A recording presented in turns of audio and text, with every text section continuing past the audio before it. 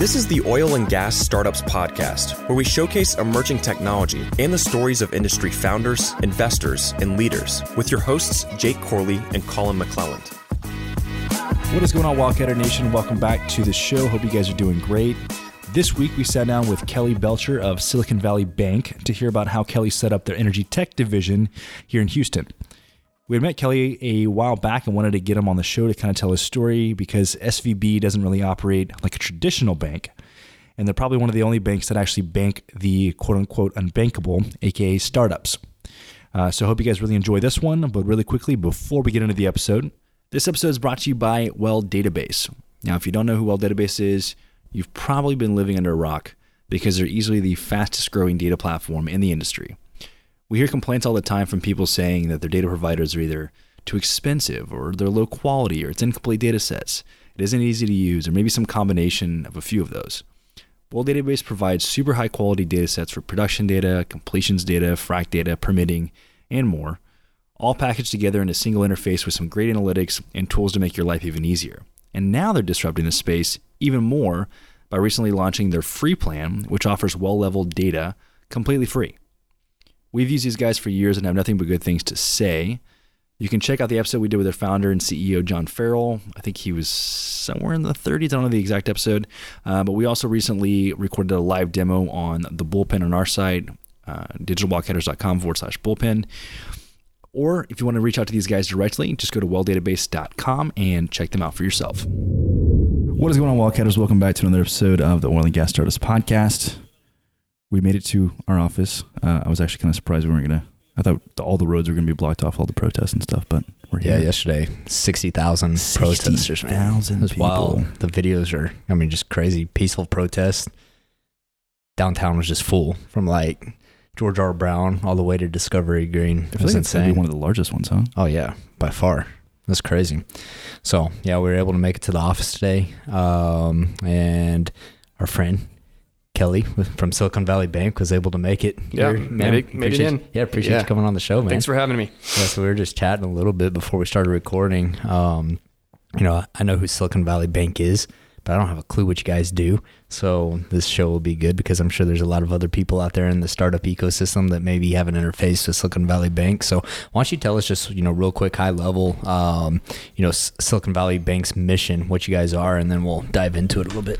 Yeah, it's funny that we are a bank, but we don't operate and act like a bank, which I think is what is the largest part of our value proposition. When we go into a room and we meet with a management team, one of the things that I try to convince them of and show them is that we are not one of the big box banks that in all aspects of the way we operate. And we like to stay under the radar. So I don't ever envision our team here in Houston becoming a $1 trillion entity. I don't think SVB wants that either. And we've for the last 35 years, we've very much flown under the radar of the traditional banking industry. Mm-hmm. And it actually wasn't until recently where we crossed this, $50 billion threshold where the feds start to kind of put more scrutiny onto you as, hey, you're actually a real big bank.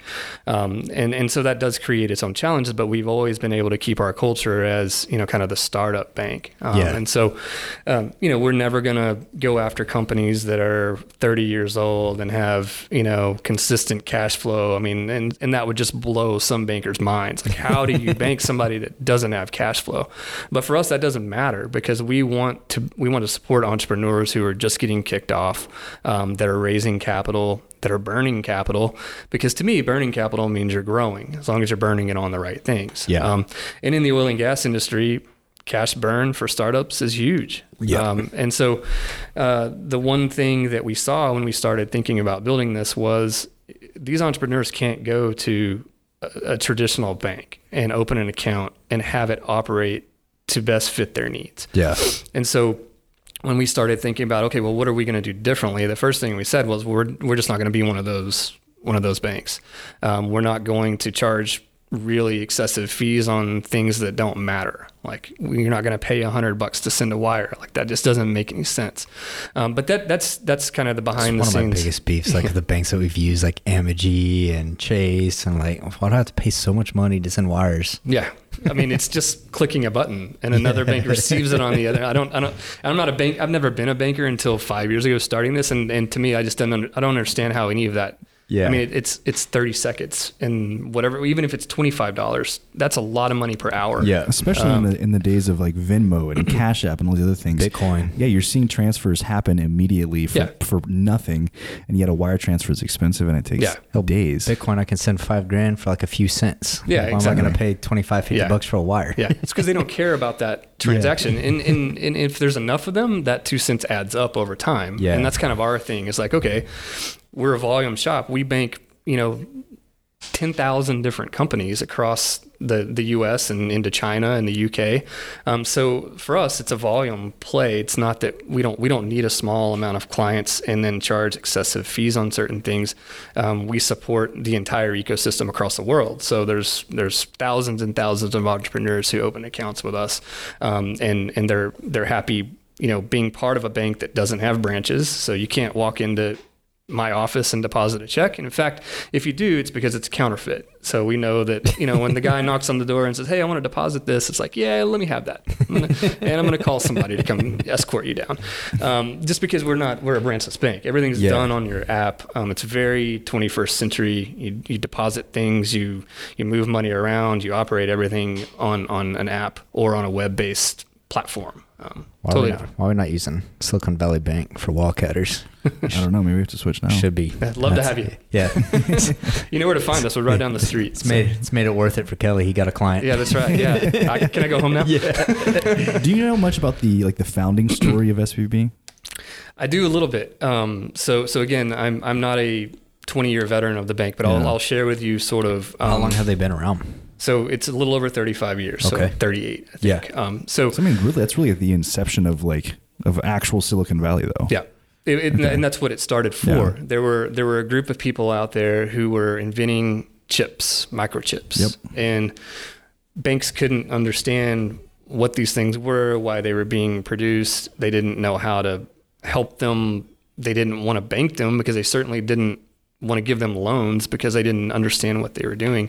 So SVB kind of started as a few entrepreneurs that came out of that industry, just wanted to start a bank. The funny thing that they did was, they kind of deviated from that tech.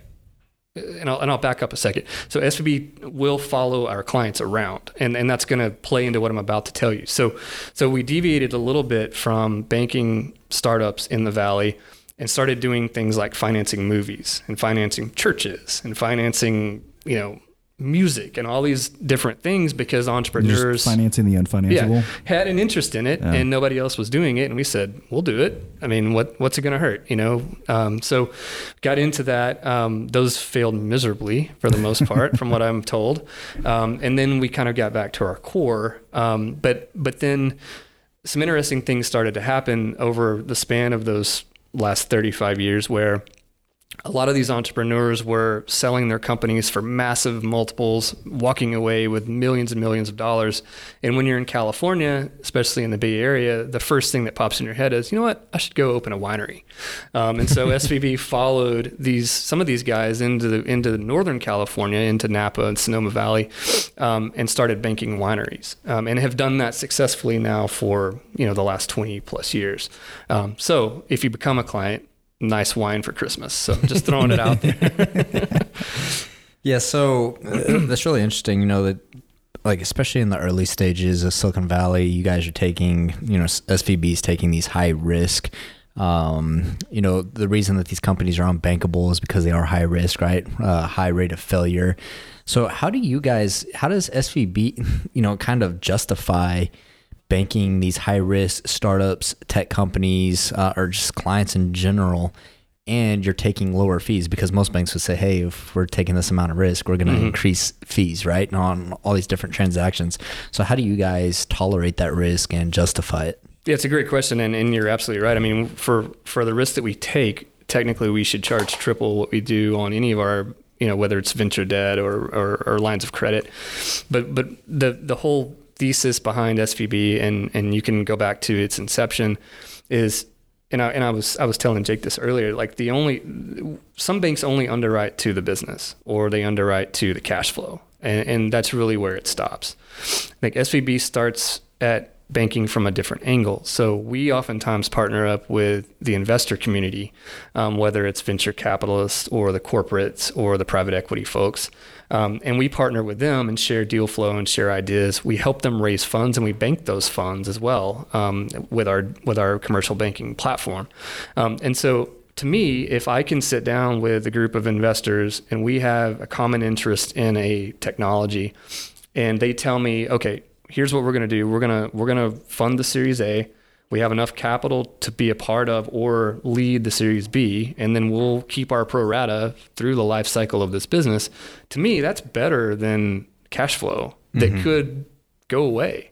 Yeah. And so I'm more willing to partner with somebody who's telling me we're going to keep this company afloat because it means a lot to our portfolio, and all of our LPs know that we're investing in this.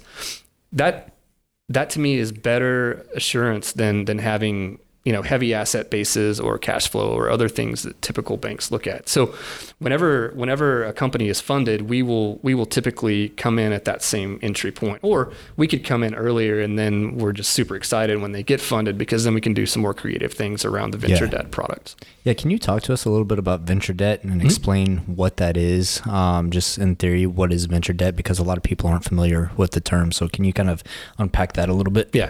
So banking's not brain surgery. So what I'll tell you here, like, you could go and start a bank, and I'm probably giving away a little bit of our secret sauce. But so venture debt is an augmented source of financing.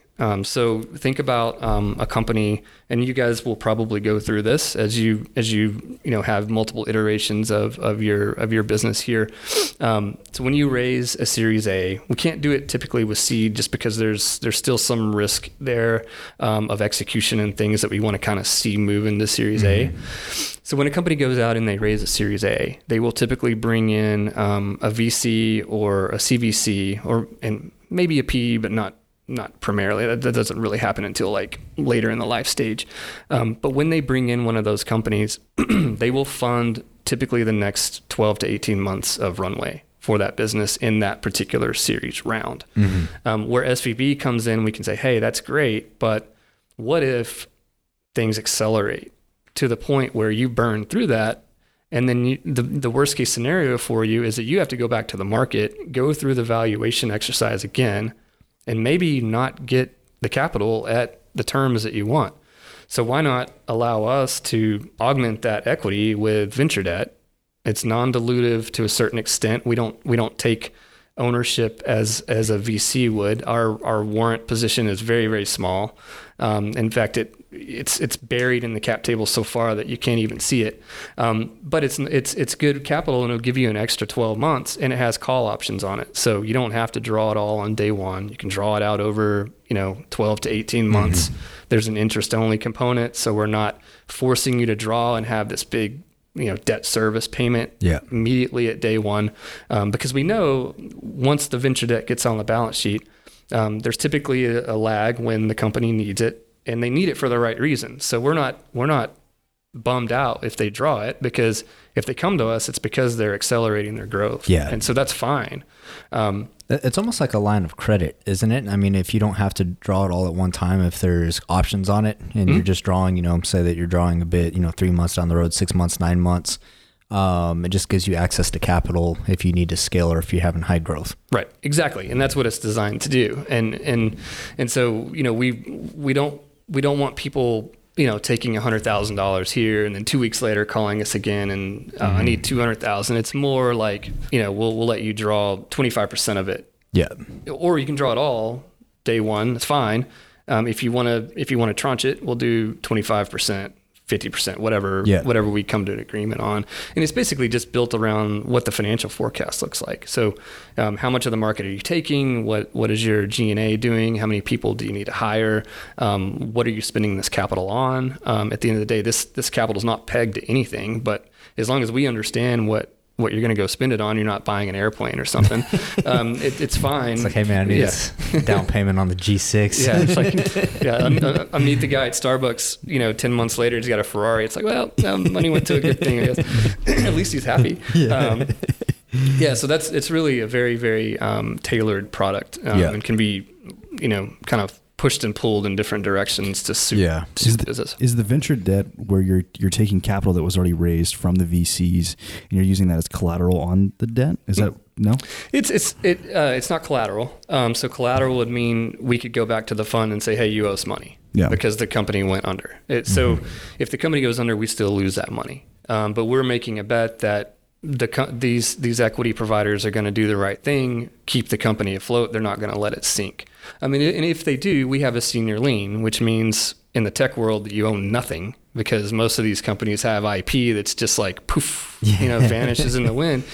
So there's no asset to really claim, right? Like if I were to bank you, I say, I'll go take their microphones and get a portion of my $1 million. So that's a pretty common question. But so no, there's no recourse to the fund, which is why the equity and the board actually like that, because we can't come after them. What we'll typically do, and knock on wood, we haven't had any of these things blow up. But what we would typically do is sit down and say, okay, what's the plan for the business? Is there a transaction? Are you guys going to fund it? What are we going to do here? Because by the way, like there's senior debt on the balance sheet that we need to figure out. Yeah. And if you talk to people in the Bay Area or in the Northeast, they'll tell you it's very much an amicable discussion about how do we get the debt out. Whether it's a recap or some sort of, we can do, some pretty creative things to work that debt out. Interesting. And so we wouldn't ever, I don't think in the history of SVB have they ever gone and taken the keys away from a company, which is another part of our value proposition. So when I talk to entrepreneurs, it's like, I don't want to own your IP. I don't want to own your asset because I don't know what to do with it if I took ownership of it. Like I can't, software program that's built on a SaaS model, doing AI and IoT, like what am I going to do with that? That's what oil and gas banking's running in. You get first lien on an asset. Okay, now you own the asset. Yeah. What the hell do you do with this asset? Yeah. Banks aren't oil and gas operators, right? Yeah, so. You put it in the newspaper and try to sell it like you would a bulldozer. That's not going to work very well. So it's just a different way of thinking. So I got a question that's way out in left field, but just kind of running through the story of SVB, taking these clients that were unbankable and, kind of high risk companies. And one area that I see that in now is the hemp industry and marijuana industry. And a lot of these, whether it's the actual hemp itself or whether it's, smoking devices, they're unbankable. And that's the biggest problem in the industry is that a lot of the technology and consumer products can't scale because they can't get access to banks. What's y'all's take on that? Are y'all looking at the hemp industry at all? Is that too much for you guys? So I got a funny story that I'll share. So I've been with SVB now for almost 5 years, and so it's a very eclectic place to work. Everybody's super chilled out. Yeah. We don't get excited about too much. Nothing rattles our cages. But we banked a lighting company in Austin, and I'm not going to give away their name, but they would laugh at this too. And it was doing okay, and we didn't have any problems with them. They were following the rules of banking. We got a call from a partner bank that was taking on the other end of a transaction from SVB. And they were like, hey, do you know anything about this company called Big Buddha Belly? And we were like, no. What's for what? And they were like, well, your client is receiving funds from them and like moving it over here to pay one of our clients, and we flagged it. And so then we had to go down this rabbit hole. And so this is like right when we started the energy tech practice. So terrible timing to have to go to executive management and be like, this company called Big Buddha Belly that clearly is selling and distributing marijuana is buying lights from one of our clients, and we've got to figure out what to do. And I remember the call distinctly with our legal team and several other important people at SVB, and they were like, well, it's not illegal really. And then, the attorney, the general counsel is like, yeah, we're not going to touch that. And so the general attorneys always suck the fun out of everything. So to answer your question, we would very much love to bank it.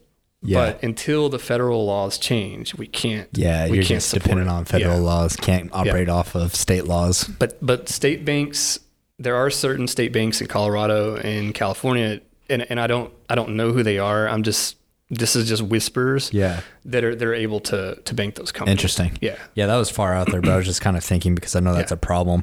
And you mentioned when you guys started the energy practice for SVB, when was that? So that would have been the thought process started in 2014. I was still in a previous career. I met a guy who was with SVB in Austin at an industry event. We hit it off really well, probably drank too much and came up with this crazy idea that SVB needed an office in Houston. And so I was hired in December of 2015. The team was built out. There were 2 people that started around the same time, maybe a few weeks before that. And that was our core team of 3. The bank officially blessed us doing this kind of at the end of 2014. Okay. And so together with my input, there was a white paper written to executive management that was sort of blessed and said, okay, here's what we do. And it's important to note that for the 10 years prior to this, SVB had a very, very healthy and thriving clean tech practice. So I don't like to use the word clean tech because it insinuates that what we all do is dirty tech. But clean tech is a good way to describe it because it encompasses things like wind and solar and batteries, autonomous vehicle technology, food technology, agriculture technology. All of those things were in this bucket called clean tech. And then there was an opportunity that was being missed, but certain people around SVB were seeing these things, especially in Austin, like seeing energy technology, traditional energy technology, and they didn't know what to do with it. And so SVB said, well, if there's an opportunity, let's try it. But you better go hire somebody that knows what the hell they're doing or you're going to lose your shit. And so that's where I kind of came into the picture because I was not a banker. I came from the industry. And they had the SVB culture. My 2 colleagues had the SVB culture down. I didn't know what I was doing. I didn't know how to bank companies. I knew what I knew how to manipulate balance sheets and things like that from the old days at Merrill. And so it was a good marriage of them having the path through SVB to get things done, and then me telling them you don't want to do that or let's do this. Having the domain experience of the industry. What was your career before SVB? Tell us a little bit about your story. Yeah, so I'm born and raised in West Texas. Odessa, was born there. I'm from Midland. So. Okay, yeah. My parents both are Permian Panthers, high school sweethearts. Do you know what year they graduated? Yeah, Dad was 70. He's probably going to listen, so I feel bad. Dad was 76. Yeah, Mom was 78, I think. Okay. Yeah. So maybe around the same. Yeah, my dad graduated from Lee right around that time, and then my mom was Permian Panthers. They probably threw beers at each other. Yeah, probably so. Fist fought a little bit. Yeah, in the parking lot for sure. I'll have to ask him. Hey, you know this guy? Yeah. Does he look familiar? So born and raised out there. Dad was with various iterations of what eventually became Anadarko for, I think, 42 years he worked for them. And so I wasn't working in a lot of these downturns, but I was definitely living it through the 80s and into the 90s. And then, I went to tech to do my undergrad and grad school. And then, like a lot of my colleagues, going into a job market where there wasn't a whole lot to do at the time, I joined Merrill Lynch and sort of started working in their advisory practice. Did you go for petroleum engineering or finance? What did you go for? Finance. Okay. Yeah, finance and economics. Okay. And then an MBA in finance as well. Cool. Yeah. And so, spent some time in Philadelphia before that, working, doing consulting, and I was on a plane, kind of 4 weeks out of the month and hated that. So came back to Texas. Didn't hate Philadelphia. Hated the having gold status on every major airline. It's kind of a bad sign if you have gold status, right? Like, people want it, and I'm like, no, you don't, dude. Like, it doesn't give you anything. First of all, get on the plane and sit for an hour. Perfect. Yeah. So did that. Came back home. Lived in Dallas for a little bit. Came to Houston in 2007. My wife's from here, and was not an ultimatum, but very adamant that I join her in Houston. And I was happy to. It's been the best decision I've made, and she's also going to listen. So I'm telling her that now.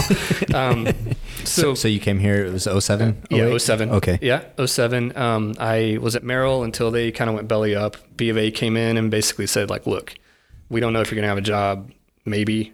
you're very low on the totem pole. So you can stay and you might have someone at your desk when you come back next week or not. And so I went to work for a hedge fund that we were doing some work with. We did a deal in South Texas called Blackbrush that was in the Eagle Ford, one of the first investments in the Eagle Ford from my understanding. Wow. We drilled a few wells down there. They were successful.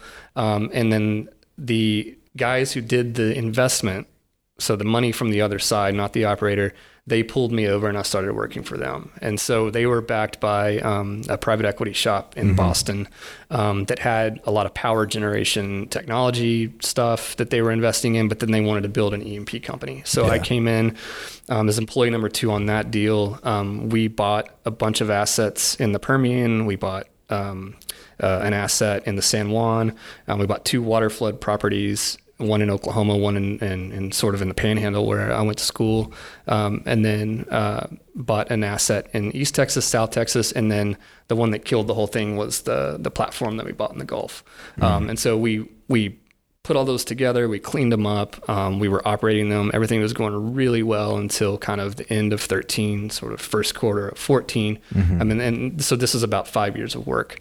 And then we quickly had a meeting, started scrambling and said, we got to get rid of all these things because this is going down the toilet very fast. And so we started divesting everything, returned some capital. And then I spent the last 6 months in bankruptcy court, with trying to get rid of this platform that had toppled over in Katrina that we were trying to clean up and sell.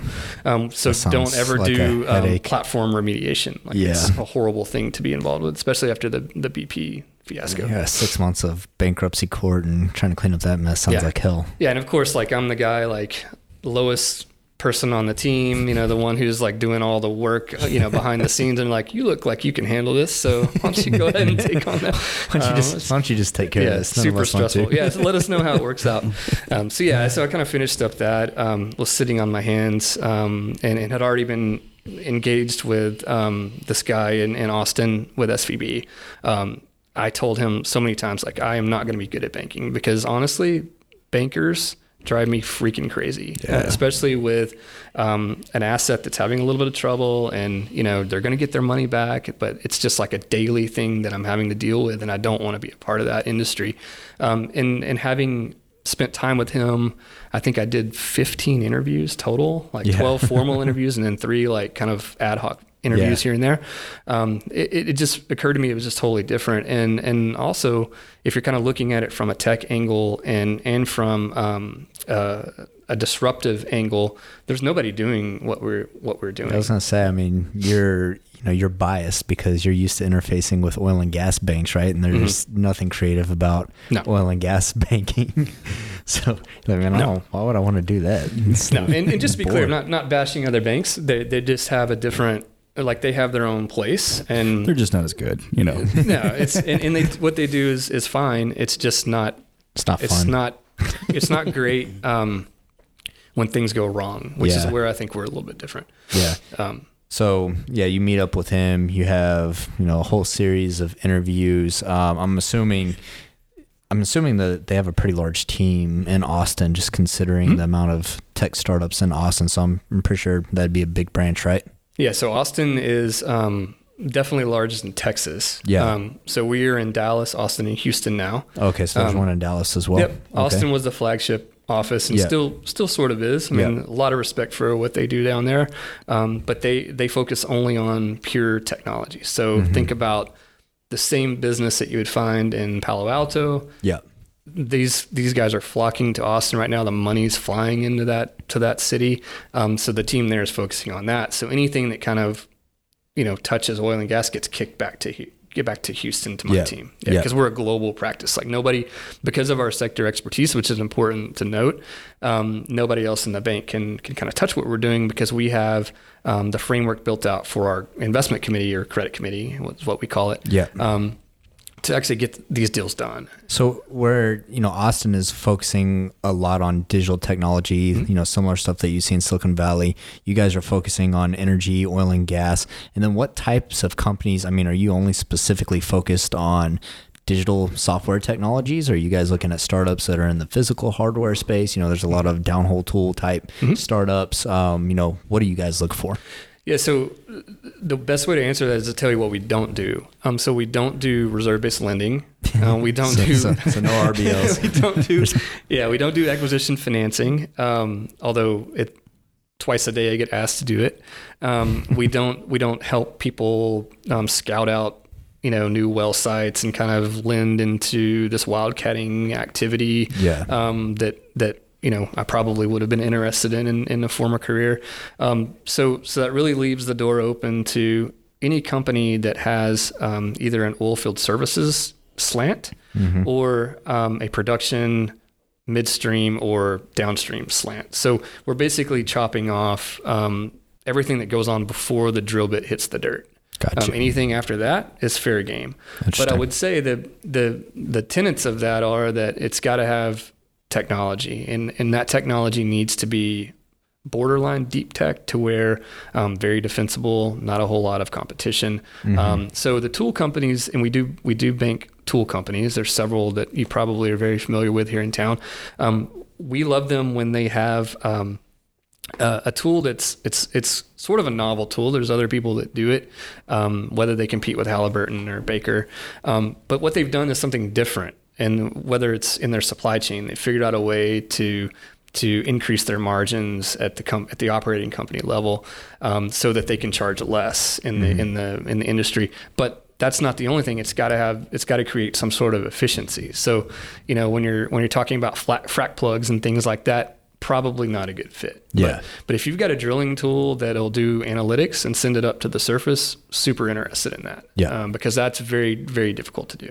Yeah. So with you guys having locations all over the world, and particularly I mentioned it obviously here in Houston and then in Austin, are you guys seeing any trends as to certain types of technologies that seem to be gaining steam, or are you noticing maybe, one of the big things that we talk about a lot is everybody complains that there's not enough tech talent in Houston. Are you noticing maybe more accounts being launched in Houston, maybe a sign of changing of the tides? Anything along those lines? Mm-hmm. Yeah. So it definitely, the trends go up and down. When we first started this, lots of OFS companies.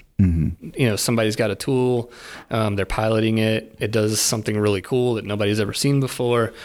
Huge cost saver, all these different anecdotes about the tool. That quickly changed about, I'd say 18 months ago when we started seeing more software. So we keep track of how much hardware exposure we have, which hardware for oil and gas guys, it's actually tools. Yep. But for SVB, it's hardware. And we also track how much software we have, because those are kind of the two distinct buckets. They ebb and flow. So sometimes we see a ton of hardware opportunities, and it's always in periods of lots of drilling activity, as you can imagine. Again, not brain surgery. You can follow what the rigs are doing, you can follow what the operators are doing, and then that's where the technology goes, because it's just a natural deployment of this particular type of tool, and it goes where the drill bit goes. But software is unique because software can be deployed on different pieces of the value chain. More interestingly, this year, especially with COVID, we've seen companies come out of the woodwork who are saying, okay, forget about upstream for a while. Like upstream still has a huge addressable market. Don't want to bash that. And I think it will come back and recover. It's going to be different, but it's going to recover. But let's focus on products that are moving, because production may be curtailed, but it's still going to be pushing through these pipes. Like people still need basic energy, and we're still going to export LNG and certain things. So these pipelines are, I hope in our lifetimes we never see them go dry, but they're always going to have fluids moving through them. So why not figure out ways to analyze that, or do emissions testing on these lines, or there's pigging technologies coming out to where you can inspect them without a whole lot of downtime. So there's different ways to play the midstream game on the tech side. You're seeing all kinds of like methane detection, like microtech, it's got artificial intelligence that can predict a leak in a pipeline before it happens. Yep. I mean, so there's all kinds of things happening in the midstream space. Yeah, it's crazy. I mean, it's just blown up. And then even more interestingly enough is that I think we've seen for the first time technologies pop up in downstream. So That's whether going to be my next question, because everybody complains, they're like, oh, you don't have enough downstream companies on. We've had one, and that's because that's all we know, because I think just by the nature of downstream and with it being very, very capital intensive projects, you kind of have to get almost like spec'd in to a facility, right? And that doesn't really facilitate an environment for startups to really thrive. Yep, that's right. Yeah, and not to mention the enormous amount of red tape that it takes to build relationships at various different business units in an organization. If it's a consolidated E&P company, to get into the asset, it's a perfect point to bring up. Plus, there's insurance, there's liability issues. Like refining is very, very tricky, and nobody wants to put a tool or a sensor onto something and shut the plant down. Like that would be a monumental disaster. But two, and I won't mention the name because I'm not here to advertise anybody, but two different strategies. One is there's a robotics company that can drop their robot into a tank battery, and so a lot of applications downstream, a lot of applications upstream now with tanks just kind of sitting around. This robot will do an inspection. It can be sent to the federal government for approval or the state government for approval. There's no downtime. Like if you're still pumping fluids into the tank, there's no injuries, risk of someone having inhalants and getting sick. And the robot can do it, I can't remember what the statistic is, but call it 5 times faster than a human being could do the inspection. Reports everything real time from inside the tank. And the addressable market for this is massive because tank batteries have to be inspected. There's like a log book that has to be kept, and there's rules around how many times a year or however many 3 years they have to be inspected. So I think that company is going to do very well, and that's an example. There's other companies that we've seen pop up, and you probably know them as I'm describing them, that are playing midstream and downstream by helping to analyze the actual hydrocarbon moving through the system, so that when that hydrocarbon and that fluid gets to the downstream asset owner, they're not surprised by what they're seeing. And so what that does is it allows the midstream guys to keep their tolling fees without having any deducts because they've got something nasty in their gas or their oil. But it also keeps the downstream guys happy because they're not having to reroute it. Once it gets down there, they can push it straight through. And it's all done in real time with a platform that's connecting these two types of people and asset owners. And so I think those are, I always sit here and I'm like, why didn't we think of that 30 years ago? It seems like such an easy thing to figure out, but there's it's going in and putting the sensors and selling the cost savings and selling the subscription to a SaaS model business, and then and there's a trust factor too. But I think this company is going to do very well. And just because I think that's one of the last places where you can find cost efficiency is midstream and downstream. I think a lot of that, unfortunately, in my personal opinion, is that a lot of the cost savings has been accomplished upstream. I don't know, I'm sure you guys could tell me, but I don't know where to find that right now. Yeah, I think there's a lot of cost savings, but I think the entire capital structure of upstream is broken, and I don't want to go on a rant right now because I'll be talking about it for 20 minutes, but we'll talk about that some other time. Yeah. I got one last question for you. So say that there is a startup listening right now, and they want to use Silicon Valley Bank, say it's Digital Wildcatters, and we want to come bank with you guys. I'm sure you have some sort of due diligence process. You're going to be looking for companies, since you guys are taking high risk, you're probably going to be looking for companies that you think have a shot at making it. So what does that process look like if someone wants to use you guys? Yeah, so the main KYC thing is doing what we're doing right now and just sitting down and talking and letting me understand what you're trying to do, making sure you're not sending arms to Nigeria, things like that. That's one of the check the box revenue stream. And so it's just knowing your client. That's banking 101, KYC, making sure there's an office. I can't tell you how many times the team and I have, been on Google Maps trying to find, this place to go meet somebody, and ends up being, a garage in the middle of nowhere where there's a 90% chance you're going to get killed while you're there. And so just making sure that it exists, seeing the technology, that's more like when we're talking venture debt, like let me see a field trial. You don't have to be in the field, but let me see, I'm sure you videoed it. Let me see the results of that. I just want to make sure that like we're on the same it page actually here. exists. But the banking piece of it is super easy. I mean, it's like a 24 to 48 hour turnaround. Banking, again, is not brain surgery. Yeah. It's all KYC. It's done online. We are unique in that our banking relationship team is all based in the U.S. They're in the same time zone as our clients. So wherever our client is, there's a pretty good chance they're going to get them, in the same time zone. They don't have to worry about missing that call. And everything is done, again, like I said, behind the web platform and on an app. The debt side is where my team here in Houston is going to sit down with you and evaluate what that looks like.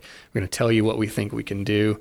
We're going to work with you to, if you don't already have investors, like that's one of the major things that I spend my time on, is just connecting entrepreneurs to the investor community, which I think is a real value add. I don't know. I mean, I feel like I've helped some people, maybe not. But I don't, and that's always what I tell people. Like, I'm not trying to promise you anything, but like if you come with us, not only do you get the Rolodex of everybody we know in Houston and Louisiana and elsewhere. But like, if you want a VC from the West Coast to come look at your business, like we can make that happen. Yeah. And so that's kind of, that's pretty cool. But the process is very, very simple. It's no different than you would have any other bank. Yeah. Well, I'm convinced we gotta switch banks, man. Well, I did my job today. All right, man, I'm gonna hold you to it. I want to sit down with Andreessen Horowitz next week. Let's do it. Yeah. We can try. Let's make it happen. Yeah. Well, Kelly, man, I appreciate you coming on the show. It's awesome. Are you on LinkedIn? Can people find you on LinkedIn? LinkedIn. I don't do any other social media. Okay. So all right. Unfortunately, no Facebook. All right. So you're on LinkedIn. So we'll have a link to that in our show notes. If someone wants to reach out to you through Silicon Valley Bank, do they go to SVB's website, or is there a URL specific to Houston? You can Google my name and SVB and it'll pop up. There might be some kind of a big deal. Yeah. No, it's not that. It's not that. It's just good SEO. Yeah, exactly. I think there's people around that are just promoting, our bankers out there, because you could there may be some strange pictures of me like riding a bike on there. I think we've deleted all those like from the triathlon days, but yeah, it's super easy to find. Awesome. We're downtown in the Wells Fargo Plaza, so easy accessible. Perfect. Yeah, we'll put some links in the show notes. So if you want to reach out to Silicon Valley Bank and Kelly, check out those links. Great guy. Highly recommend him. I think we're going to be switching to SVB. So yeah, let's do it. It's great to actually finally meet. Yeah. I mean, we've been trying for a while, and I think I met you guys like it had to have been 2 years ago when you were sort of getting kicked off and ramping up. Was it at the SVB party? I think it was. We went to that. Yeah, I think that was at the hotel. Yeah, at Zaza. Yeah, that's right. That was it. Yeah. That's I what it felt so was. out of place. That place was so fancy. Yeah. And thank God I don't have to pay for that myself. But good. We'll have to do this more often. Yeah, and, absolutely. Appreciate the time. Cool. All right, guys, if you enjoyed the episode, please take 2 seconds to leave a rating review. Send it to all your colleagues, family, friends, and we'll catch you guys on the next episode.